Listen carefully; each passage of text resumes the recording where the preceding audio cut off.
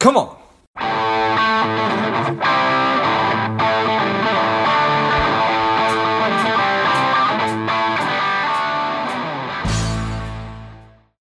Welcome to Life Love. This is George G, and the time is right. Welcome to today's guest, strong and powerful Jonathan Satovsky. Jonathan, are you ready to do this?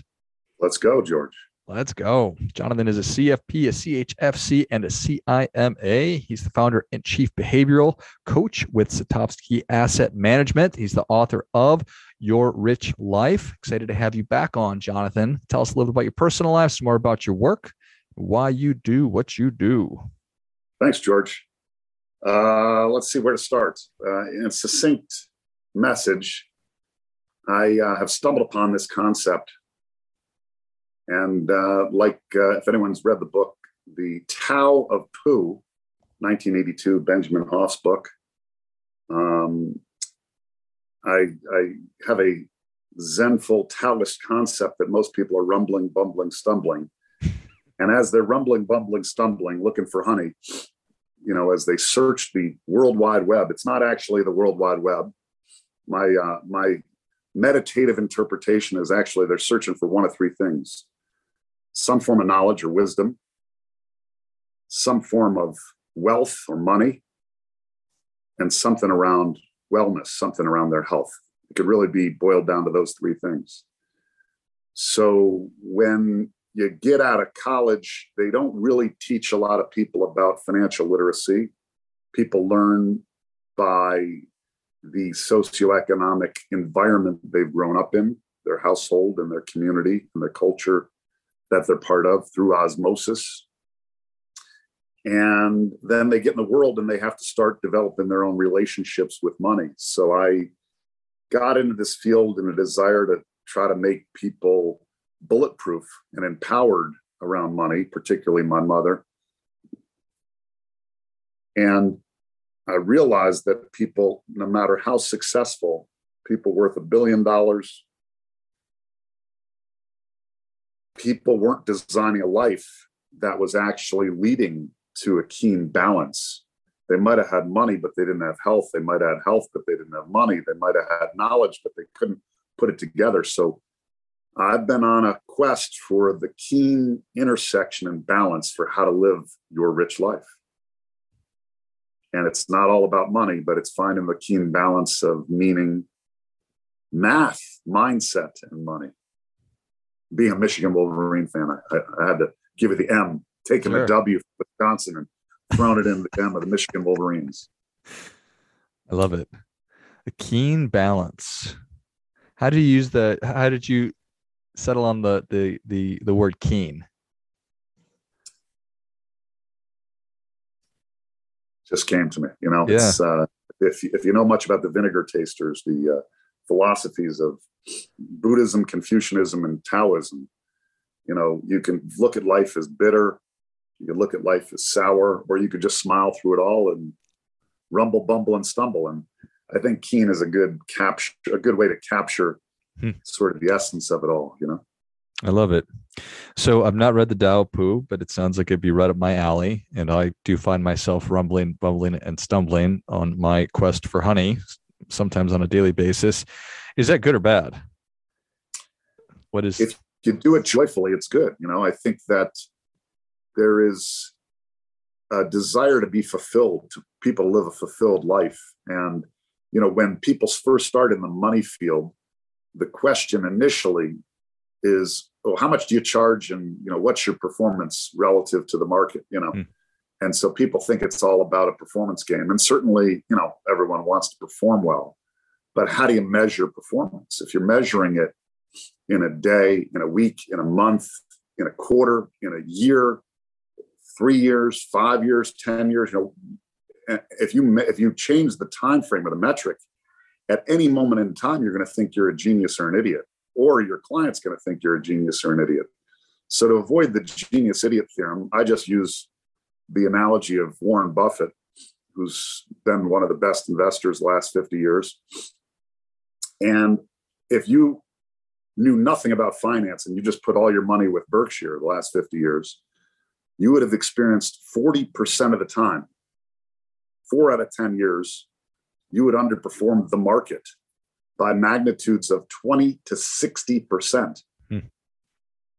So if it's just about fees and performance, and I wasn't called the Oracle of Omaha, it's almost a certainty you're going to bail on that path 40% of the time. You're going to question your faith. You're going to question your fortitude. You're going to question your conviction and confidence in the process, because there's going to be a lot of other people that are going to appear smarter, wiser, more in flow at that moment in time.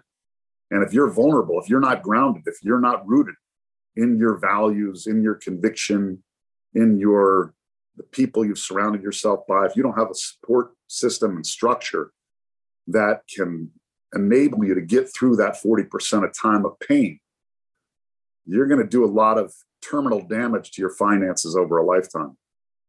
Doesn't matter what path you choose. So it's not just about money. It's a lot deeper than that. And I remember a guy telling me, I don't take on any clients till they're 50. I said, why is that? He goes, because they'll have made a lot of mistakes by the time they're 50, and then they'll be mature enough to realize, you know what? I got blind spots. Maybe it's better off someone else takes care of this for me. That's funny. There's wisdom in recognizing that it takes a while for us humans to find wisdom. So I've been spending a lot of time thinking about, I think that a lot of my work is designed to help people successfully live today, because modern living is really eating our lunch in a lot of capacities, and particularly with young people. I talked to a therapist the other day, and she said 75% of teenagers are suffering from anxiety and depression and perfectionism, and even the kids that sort of get the straight A's and the great test scores and get into college and they graduate and they're like, oh, is this it? We were promised this amazing lifestyle. And so we're sort of left unfulfilled and surrounded by messages of beautiful, perfect people, and everybody's rich except for me. It's a lot that I just dumped on you. Well, I'm going to pause you on that, because you said a key word in there that I caught is promised a lifestyle. I have a problem with that. And I think there's Madeleine Albright just passed away. And Madeleine Albright had spoken. She was a Secretary of State, first woman Secretary of State in our country. And she had a talk many years ago that I attended. And she said, I taught a class at George Washington University called The Consequence of Political Action. And what I really wanted to teach, if I reflect on it, is the unintended consequence of political action. So let me explain. You have a problem, whatever you think of the problem, and you go bring in the greatest experts in the world, and they fix whatever they think is the problem. And then they create a problem exponentially worse than the problem they are fixing. Sometimes people got to find their own journey and find their own path. So promising is a form of entitlement. There's a concept I wrote about in my book called shirt sleeves to shirt sleeves in 3 generations. And you can apply this to any culture or even a society at large. And this is something to be quite mindful about. Pause and think about this for a moment. Someone grows up with nothing, and they sludge through the snow, and, like, use America as an example. The people that grew up post Great Depression, that generation, called the greatest generation, worked hard. They suffered. They went through World War II. They went through the Depression. They were entrepreneurial. They hustled. They scrapped and clawed, and they figured it out. They started with nothing. Many of them immigrated to the country, and the next generation, the most important thing for the baby boomers was to educate them, to make sure they were more educated, become doctors, lawyers, professionals. They didn't want them to suffer. They wanted to promise them a better life, as you said, So, okay, how do you get a better life? Let me educate them. And you get them a better education, you get them a better job. There's one slight little thing that starts slipping. And that slight thing is the separation of time from the Great Depression or World War II, or the time of suffering or pain or the lack of. And so people experience something called lifestyle drift. This is an invisible cancer in society, lifestyle drift, that the more you make, the more you spend. And so you stay on the hedonistic hamster wheel, the treadmill. The third generation from there unfortunately, you and I might be part of that generation, is promised a better life. Mm. Well, many of them become snowboard instructors, but they're used to such a good life and they don't appreciate it, So here, I'll pose this question to you. I heard this recently. It's interesting. If you took the 7 to 8 billion people in the world and you rolled it into 100, how many of the 100 people in the world live on more than $90 a day? Brain easy, George. How many of them live on more than 90 a day? You got it. Less than one. None of them. Mm-hmm. That's right. 1 out of 100 people live on $90 a day. So a lot of America, we are, as Buffett wrote in his letter a couple of years ago, we are living like the kings and queens of yesteryear. And, sometimes like, the Star Wars movie, Jabba the Hutt sitting back, eating his grapes, you get fat and lazy if you got it too easy. So, not that you want people to suffer, but I think that social media and the images that people see of what is a perfect life, people are getting rich on cryptocurrencies. People are taking beautiful vacations. People are, flying private jets and driving fancy cars. And I think the images that people are ascribed to at a young age of what leads a rich life or what's a happy life is mostly materialism. And I think that the keen balance, at least for me, that I have become aware of is the people that are the happiest and the most content are those that work on the inner journey and work on the inner soul to feel fulfilled rather than needing external validation. And of course, I'm, product of the generation. I like, nice things. I like external validation. But at the end of the day, if you lost everything, if this pandemic wasn't, ended up being a lot deeper and darker and the government didn't put in, a major safety blanket and everything fell apart and we lived through another, who knows, maybe World War III, this Ukrainian thing ends up exploding a lot deeper and we have another depression or something and people lose everything they have, all their material possessions. What do you got? You got your internal soul and your internal light that keeps shining. You wake up every day and you're blessed that you can use your 5, 10 fingers and the family and the support system, the people you love. And, you build a community with the energy you got and the tools and the resources and the energy of just being good and kind and trying to light up other people's day. Because if you recognize that 1 out of 100 people have what you have, you got to shine a light for the other 99 to be able to help them make their lives a little easier, help lift up someone else just a little bit with a kind word, with a kind gesture. You don't know the ripple effect of the impact that you could have on someone else's day just with a smile. I know that gets down to a little woo-woo, but it's something that I think about often. If people aren't so I-focused and we-focused about the collective humanity, I don't think the mental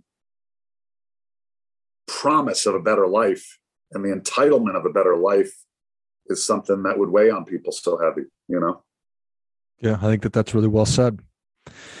So for people who are listening, they say, well, yeah, I'm interested in doing that. I'm interested in engaging in more self-exploration and getting down to what I think is most important. And we all probably know that we're supposed to practice gratitude and be grateful, but for whatever reason, I guess the question is, how do I make that a sustainable part of my life? How do I do it every day or do it every week? Well, everyone has different faith-based, something. I wake up with a little, you returned my soul to my body back today. I don't know why you returned it, but I got to do some good. So, everyone should have some type of spiritual practice, I think is helpful, or, meditative practice is helpful, but that may not be enough. I think that, people talk about habits, there's financial habits of saving and investing, and there's habits of, your exercise. You want to get your heart rate, up half hour a day. You want to do some mental training. one thing that I've been striking upon is that there's a form of philanthropy. People, I try to ascribe ideally that people save 10% for themselves and donate 10% to others. But giving money alone doesn't necessarily feel fulfilling. So what people can do is they can donate their time to something locally or globally that's meaningful to them. And whether it's, delivering on food trucks, to the hungry, or helping build houses with Habitat for Humanity, or, if you get your hands and your energy really poured into something, even if you did it once a month or once a year, individually or as a family or as a group of people that you can collaborate with, it's going to change you. I think it will have a profound impact, and if it doesn't, then you're not really immersing yourself in the right place, and you keep rumbling, bumbling, stumbling till you find the places that feel right to you, and that you feel like you can contribute your whatever skills you have in the world, that you can help contribute. And I think that contribution, you might think it's doing it for someone else, it's actually likely exponentially more impactful for yourself. I don't do it enough, for sure. I know I'm guilty, but it's something that I'm consciously trying to curate experiences that I can get myself immersed in. I love it. I think that as we find ourselves, as I find myself in a time where we're looking at all these huge problems all over the world happening all the time, and we feel helpless to a degree, and just remembering, hey, there's stuff right in my backyard, probably right, literally in my backyard, that I can put my time and effort into and helping other people. And I think that will help to, I don't want to say get your mind right, but get your mind right. So I had a friend that pulled me into sort of a study group, a spiritual study group. And, it's been very interesting, intellectually and spiritually. And then he asked me to be involved in a board on a board of an organization called AJC, American Jewish Committee, to fight anti-Semitism around the world. And I was like, well, I don't really feel it. And then he starts highlighting all the things that are happening around the world. And he said, you might not feel it, but it's happening, So you don't know what you don't know. I think a lot of us are blind to our blind spots and blind to how we can contribute. So, you just try to connect the dots one day at a time with people that, you care about, and get involved in things that feel meaningful and feel like they can make an impact. And just once journey of 1,000 miles begins one small step. Yeah, I love it. Well, Jonathan, the people are ready for your difference-making tip, even though you've given us a couple already. What do you have for them?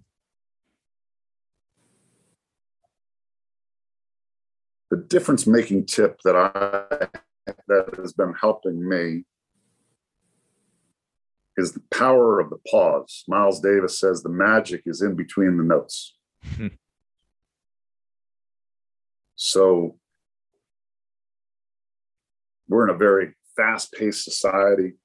Things are moving fast, sometimes faster than the human mind can keep up with. The exponential pace of change is dizzying to some. But sitting is the new smoking. So if you pause, take a walk, spend a little time in nature, breathe in for a count of 5, out for a count of 5, do it 6 times. And if you do that one time a day, you can change the neuroplasticity of your brain, your body, and your perspective on how you address challenges, problems, mindsets that you or people you care about are dealing with. And you can solve pretty much any problem on your own. Well, I think that is great stuff. That definitely gets, come on, the power of our breath, that it's so immensely overlooked. If you would do that practice that Jonathan just described, you'll see massive benefits from such a small thing. Jonathan, it's so great to talk with you again. Thank you for coming back on. Where can people learn more about you? How can they engage with you? Where can they get a copy of the book, Your Rich Life? You probably go on Amazon. It's now in hardcover. I haven't yet made the Audible book. I know, but to assure people, the book is written at a seventh grade level. It was meant for my kids, so it should be timeless. It's not time sensitive, so you can read it for yourself, for your kids, your grandparents, your parents, your friends, colleagues, and it's got plenty of pictures. So don't worry. It's, my website is my last name. Think of like a Russian vodka, Satovsky. Oh, Russian might be a dangerous word these days. That's several generations ago, but nonetheless, Satovsky, SATOVSKY.com. I think that I have built a great team. We got a lot of kernels of wisdom, people that can provide a lot of structure and support to people that are looking for wisdom, wealth, and wellness for multiple generations. We're here to help. Excellent. Well, if you enjoyed this as much as I did, show Jonathan your appreciation and share today's show with a friend who also appreciates good ideas. Pick up a copy of Your Rich Life because it is timeless, not time sensitive. That is a great phrase right there, Jonathan. And then go to satovsky.com. It's SATOVSKY.com and check out everything else that Jonathan's working on, and get in touch with him. Thanks again, Jonathan. Thanks, George. And until next time, keep fighting the good fight. We are all in this together.